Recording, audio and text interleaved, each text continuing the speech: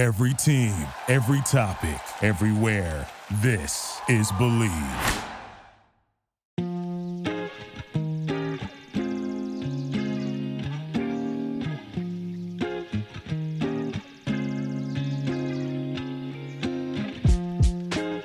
What is up? Welcome to the Los Angeles Dodgers podcast on the Believe Network. I am JP Hornstra with the Southern California News Group, and I will be joined by Sean Green momentarily. We spoke between games 2 and 3 of the National League Division Series, which is tied 1-1 as I speak. But by the time you hear this, who knows? Hit me up on Twitter and let future me know what happens. We'll be back after the series is over, so consider this a little mid-series breather. Hopefully, the next time we'll be recapping a Dodgers series victory. For now, we have some thoughts about how games 1 and 2 of the series played out. Some talk about the goose that landed on the field in the middle of game 2. And we asked the big question, like, what's up with the security detail at Oracle Park in San Francisco? All right, hopefully that's enough of a teaser. Let's bring in Sean. Sean Green, welcome back to the podcast. Very first playoff edition. How does it feel? Yeah, it's very exciting so far. I think, not just the Dodger series, but throughout baseball. It's postseason baseball, I think, is hard to beat. You never know. It's whoever's hot. You never know. There's really no favorites in my opinion. It just comes down to whoever's hot, how the pitching matchups line up after the previous series, and you just never know. True enough. I think three of the 4 teams that had home field advantage in the wild card series lost. So that didn't turn out to be that much of an advantage, at least in a best of 3, for whatever you can make of that. And I know that one of the things that we were talking about coming into the series was whether the Dodgers' 5-day layoff was going to hurt them compared to the Padres having played these 3 very competitive games against the Mets and ultimately winning. And they came out in game 1 and they scored 5 runs in the first 3 innings, and they looked like they hadn't missed a beat, but then went quiet against the bullpen in game 1, a little bit more in game 2. I don't know. What were your takeaways just from these first 2 games of the division series? Yeah, it's the layoff, you never really know how it's going to affect you as an individual and the team, right? So it is tricky. I think certain guys, it helped a lot. Like Trey Turner finished off the season not locked in, and he's come out with a bang. So you get that. I think it's not just offensive and defensively. There's an attitude, a couple mistakes made, and some of those things are also part of not being into that routine of the speed of the game. You have 5-6 days off. It seems a little fast the first couple innings or whatever, and sometimes it takes a little bit to get to back into that rhythm as well. So it's not just pitching and hitting, but it's also like running the bases, defense, like all those types of things. You get into a rhythm, and a little break can throw it off. But yeah, I think the Dodgers, they look great. They came out and did what they needed to do against the Padres. I think when you have a team that you played a ton and you're the favorite, it's important to kind of jump out ahead and score some runs. And that's what they did the first game.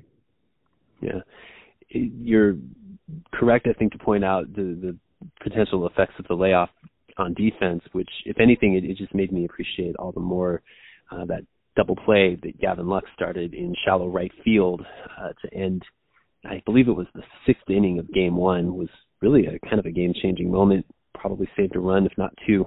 He has looked sharp in the field. It's 2 games. It's probably too early to read into it, but knowing that it's tied 1-1, we've got the off day today as we record this on Thursday, and then it's basically a best of 3 series with 2 of the 3 in San Diego. How do you feel about the Dodgers' position at this point in the series? Yeah, I mean, that's the thing. When you're the road team in these short series or even a 7-game series, the goal is to win one on the road. and then you come back home, and I think even more so when it's a 2-3-2 setup. It's like, okay, I think the advantage actually goes to the team that starts off on the road, even though you have one less game at home, because you split on the road, you figure you're going to come home and win 2 out of 3, and then you go back to your opponents, and they have their back against the wall. So I think from San Diego's perspective, they need to win. Obviously, both teams need to win at least one of the next 2 games. But, I think if you're San Diego, you say, okay, we got to win one of these next 2 games and just put all the pressure on the Dodgers. So tomorrow's game becomes, I think, crucial really for both teams. The Dodgers have all the pressure because of how good their season was, because, how strong the team is and all that they've done and are expected to do. So I would rather be in the Padres position, I think, as a player, because it's always freer. But it just comes down. The Dodgers have been through this so many times. And anytime you think, okay, they're in a little tricky position, they need to find a way to pull it out. And, that's why they've been in that LCS, 6 of the last 7 years. That's true. Down to their last strike in Game 2, Freddie Freeman batting against Josh Hader, ropes a double to the fence. To be honest with you, I didn't know if the Dodgers were just going to come back and turn the tables right there with 2 outs in the bottom of the ninth. That's just the kind of season that they've had. I think it's fun as a fan, but that's interesting to hear your perspective, how maybe as a player that does create some expectations that are, in franchise history, it's unprecedented because the Dodgers have never won 111 games before. You literally could not be more favored in a postseason every series, I would think, than the Dodgers. Yeah, and I think what's interesting this year, and it's happening in a few places, 3 out of the 4 series, you have teams from the same division, and that's the way with the lopsided schedules that they're doing away with. It changes the dynamic a ton, because back when I was playing, when you face Randy Johnson or Curt Schilling or whoever else is in your division that's top star, you see that so much. The mystique around them is diminished. Then you go, Dodgers are going to face DeGrom right now. Because they're more like, the more you see a guy, the more you get comfortable. The Phillies against the Braves. The Phillies, they know those pitchers well. They all know each other. So it just comes down to who executes. And same thing with Houston, Seattle. Houston pulled that crazy win out of the first game, but it's there's a level of comfort. And so in this series between the Dodgers and Padres, when you have Kershaw on the mound, you have Urias on the mound, the Padres, they know that they see Kershaw enough where they know the hesitation in his delivery well. They know exactly how they're going to pitch, each guy. And so it takes that lopsidedness of their records away a little bit. And that I back in 1998, it was probably I think the best team I was ever on, and we didn't make the playoffs. We got eliminated from the wild card by the Red Sox with a couple of days left in the season. But, that year we had Clemens won the Cy Young, we had Chris Carpenter, Roy Halladay came up in September, and we had just an amazing pitching staff. And I think we went in and swept the Yankees, and that was the best Yankees team of the dynasty, the 98 Yankees. Yeah. And we went in New York and swept it, and we felt like if we would have got a shot at them in the postseason, that they would have been scared. And we felt like we had the upper hand, even though they were probably 10, 15 games in front of us. And so I think that's the Padres' attitude, and I think the Dodgers probably know that. The Padres, you can see it in Machado's eyes. You can see it, in Soto's eyes, even though he's only been there for a couple months. These guys really want to beat the Dodgers. And so, if I'm Dave Roberts and the staff, okay, let's focus and take that attitude away, just kind of knock it out. And in the back of their minds, the Padres know, like, God, these Dodgers they always seem to find a way to get us. And so that's the advantage that the Dodgers have. But you can't leave them breathing for air. You got to really knock them out early, and that's why Game 1 was so great. Even though the Padres came back a little bit, it definitely set the tone of the series. So they just need to keep coming at them early in the game, I think is crucial. Yeah, well, speaking of setting a tone, the San Diego Padres restricted residents of Los Angeles County and the northern part of Orange County, and I believe a part of Riverside County closest to LA, from buying tickets to Game 3. They are trying to create that home field atmosphere in such a way that it isn't basically every Dodgers-Padres game in San Diego ever played in the last 5 years, in which it was at best 50-50, but often more Dodger fans than Padre fans. I'm really interested to see how that plays out in Game 3, whether it's an advantage at all. Again, we've seen home field advantage not mean that much so far in the postseason. We got a little bit more detail today about who is going to be out there on the field for the Dodgers. You know, Tony Gonsolin's going to be starting Game 3, Tyler Anderson Game 4. And we know that Austin Barnes is going to be catching Tony Gonsolin in what's likely to be somewhat more of a bullpen game than a traditional start. Austin Barnes also got a key pinch hit at bat in Game 2. He batted for Cody Bellinger in a critical situation, a couple ducks on the pond, and he had a chance to tie the game. Flew out to the warning track just about, but some people were questioning why Austin Barnes, why the backup catcher, why somebody whose batting average is closer to 200 all season. I've got my thoughts, but I wanted to hear yours, Sean. You know, what does Austin Barnes bring to this team that maybe makes him a good choice in that situation? Yeah, I think he's really gritty at that, and he doesn't scout. He strikes out a lot less than they got this year, percentage-wise and all that. So I think from that perspective, it's like, okay, I want a guy up there, a right-handed hitter that's gonna, put the ball in play and give me a good at bat. And I'm sure in the back of Dave's mind, he's like, okay, I'm planning on starting him, so I want to get him out there and get up to speed, kind of get back in the adrenaline and the feel of the game. Because you're always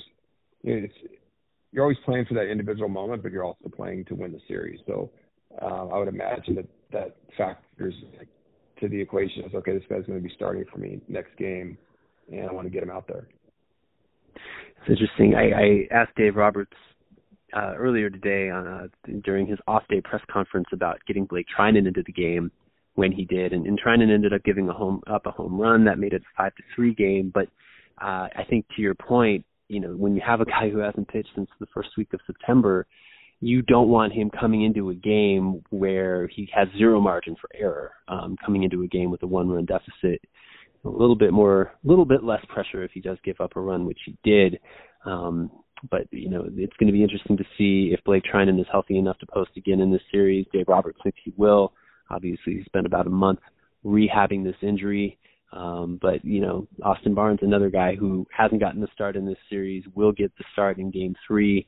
Part of these roster decisions, these lineup decisions that got so heavily scrutinized coming into this series, and now we're seeing them play out. We get to play second guess the manager. Always fun, right?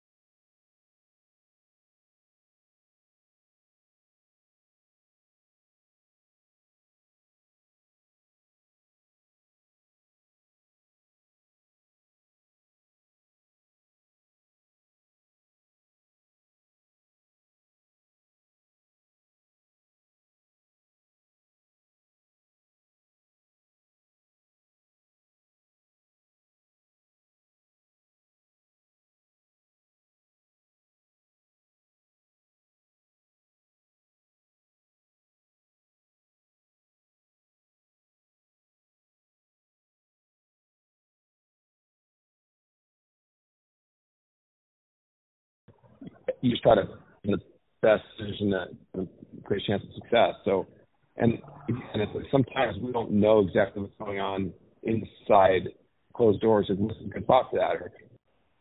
For sure.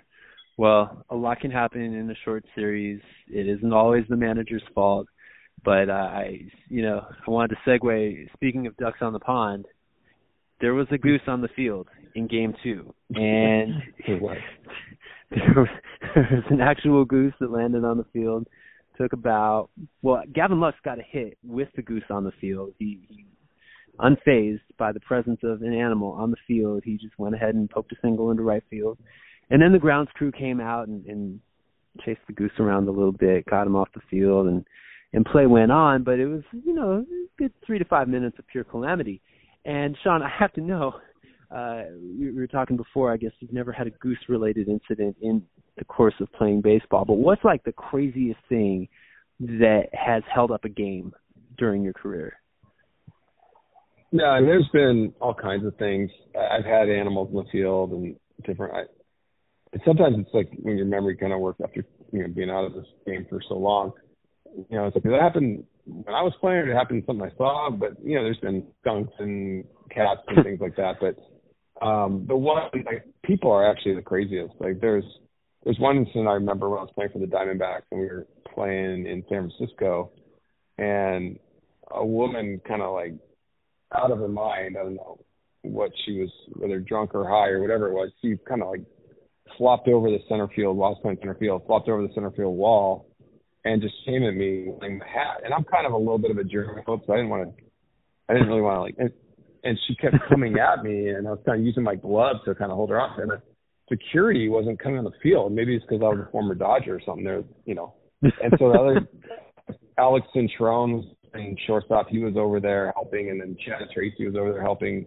And then this seemed like to go on for several minutes before they even, and I'm looking back, like, I have a picture of it, like, what's going on here?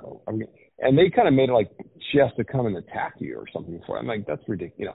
So anyway, so this thing went on for a while, and she did not get my hat. I'm sure she spent the night, in a not so clearly place behind bars. But there's some crazy people that definitely. I think San Francisco is where I saw a fan run onto the field and last longer evading the stadium security than any fan I'd ever seen. The guy had some wheels. This was a Giants-Dodgers game a couple of years ago. Maybe the security there is just slow. Maybe he wasn't fast. Maybe they're just slow, and that's why it took them so long to get this woman away from you, and it took them so long to get this guy. Maybe it's a San Francisco thing, Sean. Yeah, another reason to hate the Giants, I guess, for Dodgers. Right? Absolutely. It's funny. There was one time actually in Dodger Stadium where Jason Romano, a fan came out and was coming after someone and ran over and just body checked him with his shoulder and knocked him straight on the ground. Some people, it's almost like it's kind of a free-for-all once it came. I don't know if it's still like that, where I think you're kind of within your right to defend yourself. It's like almost like they broke into your house. And so there are some players who would be a little bit more aggressive with that. I was not one of them, but so I remember that nice body check by Jason Romano at Dodger Stadium one time as well. Yeah, I think once the fan initiates contact or is about to, it's no holds barred at that point. I would say I think every fan in the stadium would understand completely, but you don't want it to get to that point, of course. And no. Give me the goose over the drunken fan every day. Yeah, and Dodger security's always been great, and they get out there and take care of business. So kudos to them over the years. Absolutely. Well, hopefully we're not talking about Padres security after games 3 or 4, because they will have nothing to do with the games. In any event, I'm looking forward to them. I think it's going to be a cool series. It's been a cool series already. Very tightly contested. Everything you want from playoff baseball, really. And fun start to October.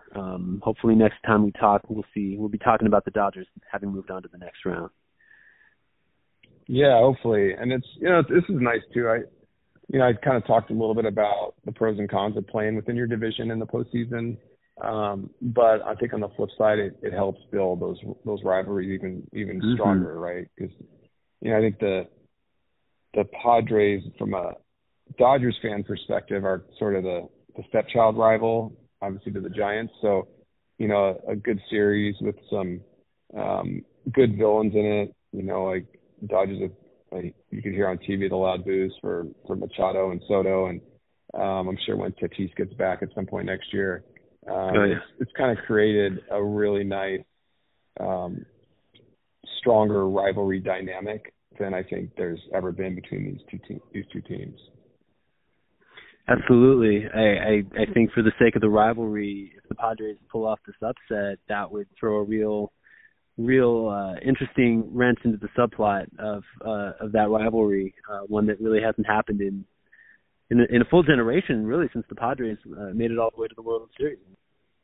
Yeah, I mean, when I was playing for the Dodgers, the Padres were sort of the thorn in our side. We always had trouble at the old stadium at Qualcomm, and we'd finish a few games out of the division and had a losing record usually against the Padres. So it hasn't been the case. The Dodgers have really completely dominated the Padres. But now that the Padres they're a tough team and a solid organization. So it's kind of becoming sort of like the American League East. I think the National League West, with how strong the Giants have been over the years, and the Dodgers have been dominant for 10 years plus, and now the Padres they're kind of poised with great young talent, some of the best young talent in the game, to be perennial postseason foes. So I think it's great. You want to have, it's a lot more fun watching the Dodgers or whoever it is throughout the season, knowing that it's going to be a battle to win the division. Absolutely. Well, one of the benefits of the expanded playoff field, which I'm writing about in my column for this week, is that with very few exceptions, the stars of Major League Baseball are in the playoffs this year.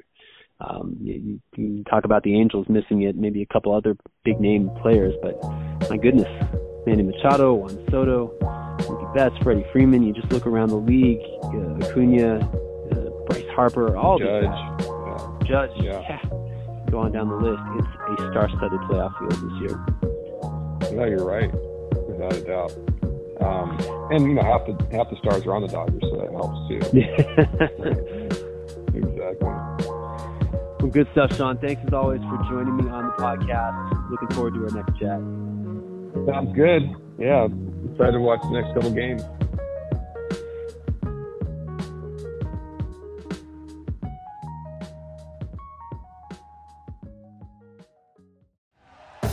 Thank you for listening to Believe. You can show support to your host by subscribing to the show and giving us a 5-star rating on your preferred platform. Check us out at Believe.com and search for BLEAV on YouTube.